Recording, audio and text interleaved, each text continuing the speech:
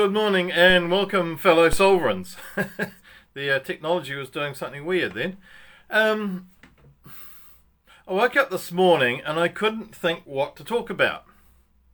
And I've committed to doing just my own commitment, committed to doing this every day, just to see if I can. And nothing was in my brain except this phrase, I went for a walk and never came back. And it won't go away. So I thought, well, okay, that's the phrase for the day. I went for a walk and never came back. And as it happened yesterday, I did go for a walk up the Papamoa Hills, which was quite good. A little bit painful coming down because this old fella's got no cartilage in his right knee and about 10% in his left knee. So going up was good, a bit puffy. And I came down. And I left some of me behind. A lot of sweat, a little bit of blood. And so in a way, I did go for a walk yesterday and I didn't come back. Because, every moment we are using up energy, we're using up cells. We are releasing our cells, and apparently every cell in our body is being replaced, and some are being replaced almost daily, and I don't know which is which. Apparently the bones, they take longer, so I think the bones are totally replaced every 7 years, but I could be wrong, I'm not a doctor. And some are replaced daily, probably our blood's replaced daily, not sure, eyebrows, whatever. So we are not the people we used to be, physically. And that's just a physiological truth. Shut up. Sorry. My computer wants to talk to me. But more importantly, well, that's important in itself because I feel like I have, so I've had a major problem with my knees for the last 20 years. And walking's been really painful. And so when I got some scans done, x-rays and all that drama, 2 or 3 years ago, they said that I had no cartilage in my right knee and about 10% in my left knee. And so the bones were rubbing on bones. So walking was very difficult. Well, it was easy. Just painful. Just really, really painful. And so it's been strange because I was booked in to have a knee replacement in April last year, I think it was. And I think my mind has stopped it happening because I've always wanted to heal it naturally. I've always had this idea that I could grow the cartilage back somehow. Meditation, with better diet, with exercise, prayer, whatever you call it. Intentional intentions. Declaring it so. And I've been very resistant to having an operation. Obviously, 20 years, I should have had it done 20 years ago. But I just didn't want to get somebody in there with a knife and chopping my body up. Just doesn't feel right. And so I was on the waiting list for 18 months in Brisbane. And then I was due to have the operation in April. And the week before, I was all prepped up and ready to go. I'd had a couple of visits to the hospital, and yes, this is all go. And had the lecture about getting all sorts of funny, I don't know, they wanted to inject me with stuff so I wouldn't get a cold. Well, anyway, I was going to say no to that. And they wanted me to wear masks and all that funny stuff. Anyway, we had lots of discussions. So, I was ready to go in April. The week before, out on my bike, like I do every morning, and this dog rushed up and bit me, attacked me. Bleeding quite seriously, and I had trouble actually just walking because of that. Anyway, so I got home, patched myself up, and went to a doctor and got it properly patched up. But of course, because I had a wound, they wouldn't operate on me. So they said, okay, look, we'll put it off for a month, and when it's repaired. So I didn't fall off the waiting list and have to start again. They just said, let's review it when you're The scars were healed up. And then I had to come to, and then in May, I was about to have it, and then I had to come to New Zealand, my mother's funeral. And so I didn't get it. And by the time I went back to Australia, I was too long away, and I had to go back on the waiting list for another, it's now 18 months. So I'm still waiting for that. But my mind actually doesn't want to do that. And so I keep creating blocks to having it happen. So first was the dog bite, and the second was trip to New Zealand. And it didn't happen. And so I can blame the world. But actually my choice, my real deep choice to not have surgery, I think, created outer events to have it happen in alignment with my choice. The other thing that's happened mysteriously is that the cartilage in my left knee is growing back against all medical, scientific knowledge. Cartilage doesn't grow back. You just have to have new ones, and we can inject you and it lasts for a month or so. But anyway, so whatever you call it, whatever I call it, prayer, meditation, visualization, and some diet stuff, health products that I'm taking, flaxseed and a few other things, it's growing back. Even though the doctors say it will never do that. So it's growing back. So as I said before, all of our tissues are growing anyway. They're being replaced all the time. So why not grow more where there has been a deficiency? So that's really good. And I had a treatment the other day from Di, and that actually, I think, accelerated my left knee. There was an amazing lot of stuff happened. It was really quite painful while the procedure was going on. And it was a very hands-off procedure, shall I say. Body talk. So it was quite a lot of pain going up and down from ankle to hip. But I can walk on my left leg now without pain.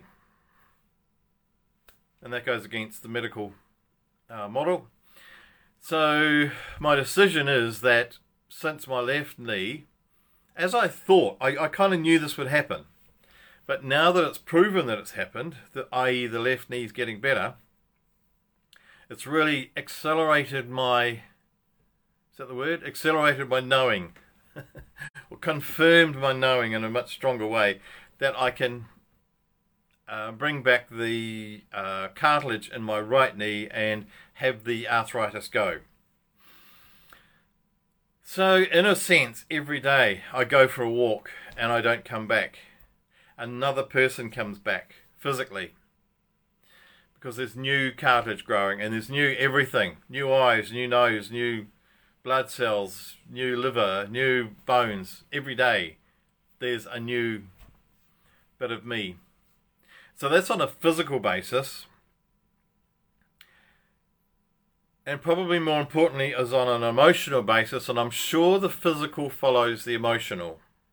So if we are doing Lynn the other day, she called it shadow work.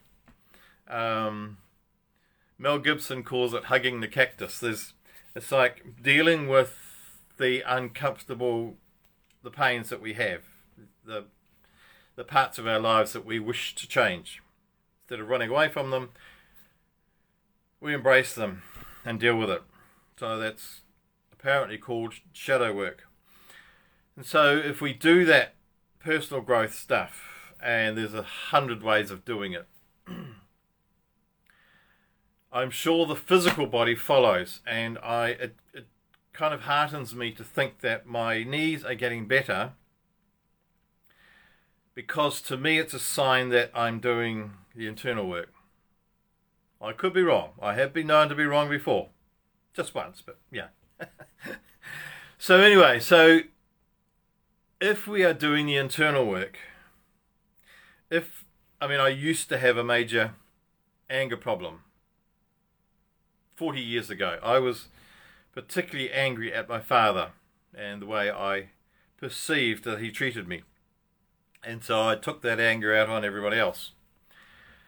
And that anger is gone. Well, I have released it in a very purposeful way, in lots of different ways. And so that's just a sign that we are doing the work. If there's bitterness or anger or disappointment or whatever that we used to have on a continuing basis that's not there now, then we are not the same people that we used to be. We have gone for a walk and we didn't come back because another person has come back. And it's quite interesting for me to come back now to Tauranga, where I used to live for 20 years, 15 years ago. I thought I would be in love with Tauranga, and I may well stay here, I don't know. But I've been going through quite a process, and I'm not seeing it as this wonderful place as I did before.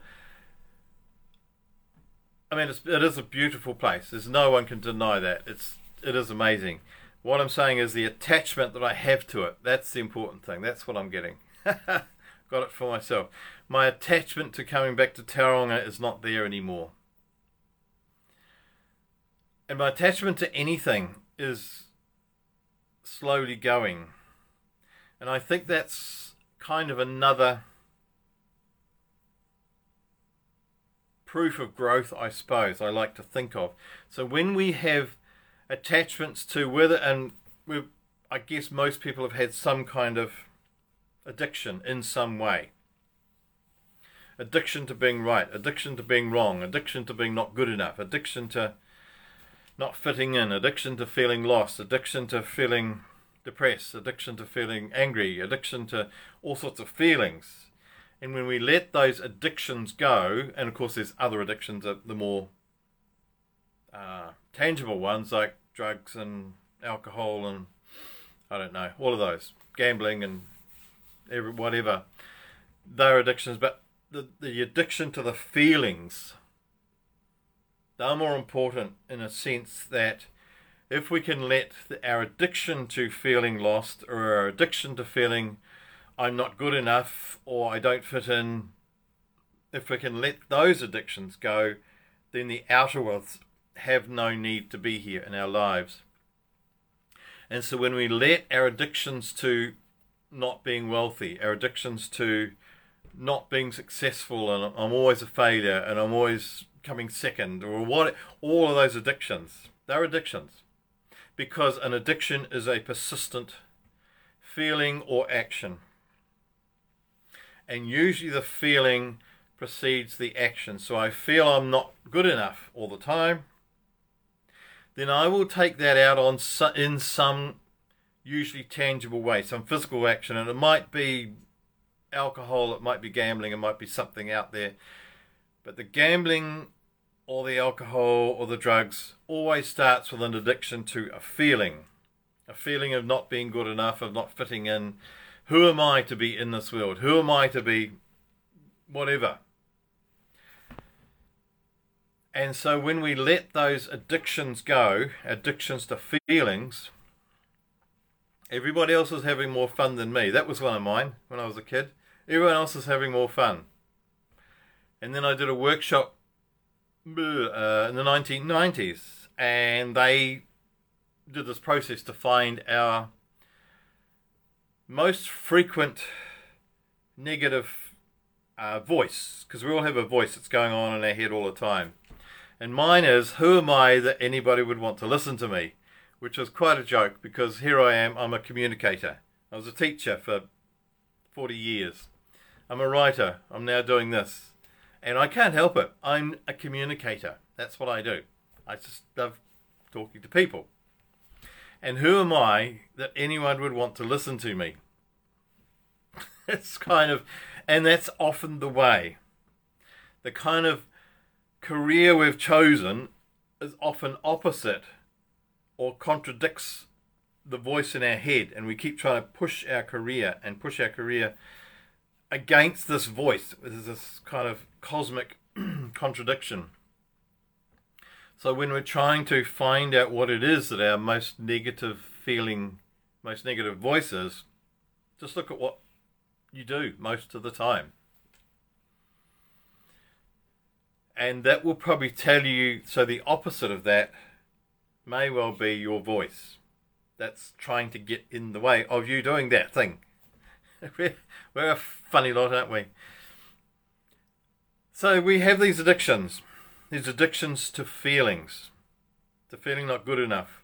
I'm always too fat, I'm too skinny, I'm not handsome enough, I'm not strong enough, I'm not beautiful enough, I don't know, this fatty ears. I used to have really pixie ears, and I don't know, they've just grown back, but they're pointed, and so I used to get a lot of bullying or teasing about having pixie ears, and it bothered me. No, I don't give a damn. I've got ears. Everyone's got two of them, and they both work. So I had an addiction to that feeling not good enough because I had pixie ears.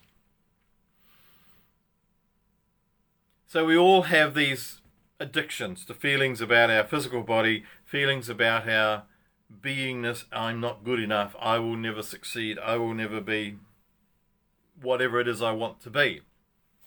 Never be loved, I'm not loving, I'm not loved. So when we let those addictions go, when we first recognize them, we sit with them, i.e. hug the cactus, do the shadow work, and allow them to go. We just sit with them. We become different people. And so we do. We go for a walk every day, and we don't come back. Another person comes back. So as I said 3 days ago, I think it was, the illusion about when I was on the yacht. Looking forward, it doesn't look like we're making progress. But it's helpful to look back and go, I used to be angry all the time, or I used to be sulky all the time, or I used to be whatever. And now I don't have that. I had this iridescent, irreplaceable peace within me, or whatever it is we have. Joy. Silliness. And I don't mind being silly in public. I don't have any inhibitions about that. Maybe that's what's happened. Before, we've been frightened of what will people think if I don't know, do something in public. Now we just do it. Maybe that's another thing that someone's going through. So looking back, we can see what we had, what we're addicted to, and what we aren't now. And so every day we go for a walk and we don't come back because another person has stepped in. We look quite similar, but there is some little thing that was there yesterday that's not there today. So I just wish you the fun of looking for those aspects of yourself that you're still addicted to. And just name them. And allow, as I said, just as if the addiction or the behavior, whatever it is a part of salt in your hands. And it's gritty and it's hard, and when you rub it, it's uncomfortable stuff. Well, it's bitter. So if we just hold that in our hands and just lower it into the ocean will do the work. The ocean will dissolve it. And if we hold it for a moment, we'll look down and the salt has gone. And that's effectively what we can do. Just give it to universe, God, Spirit, whatever we call it, that whatever is bigger than us, whatever we call it, allow our God self to dissolve it. Name it, claim it, and give it. So I wish you fun in looking for those addictions of feeling and allowing them to dissolve in the ocean of God. And I bless you and all who sail in her.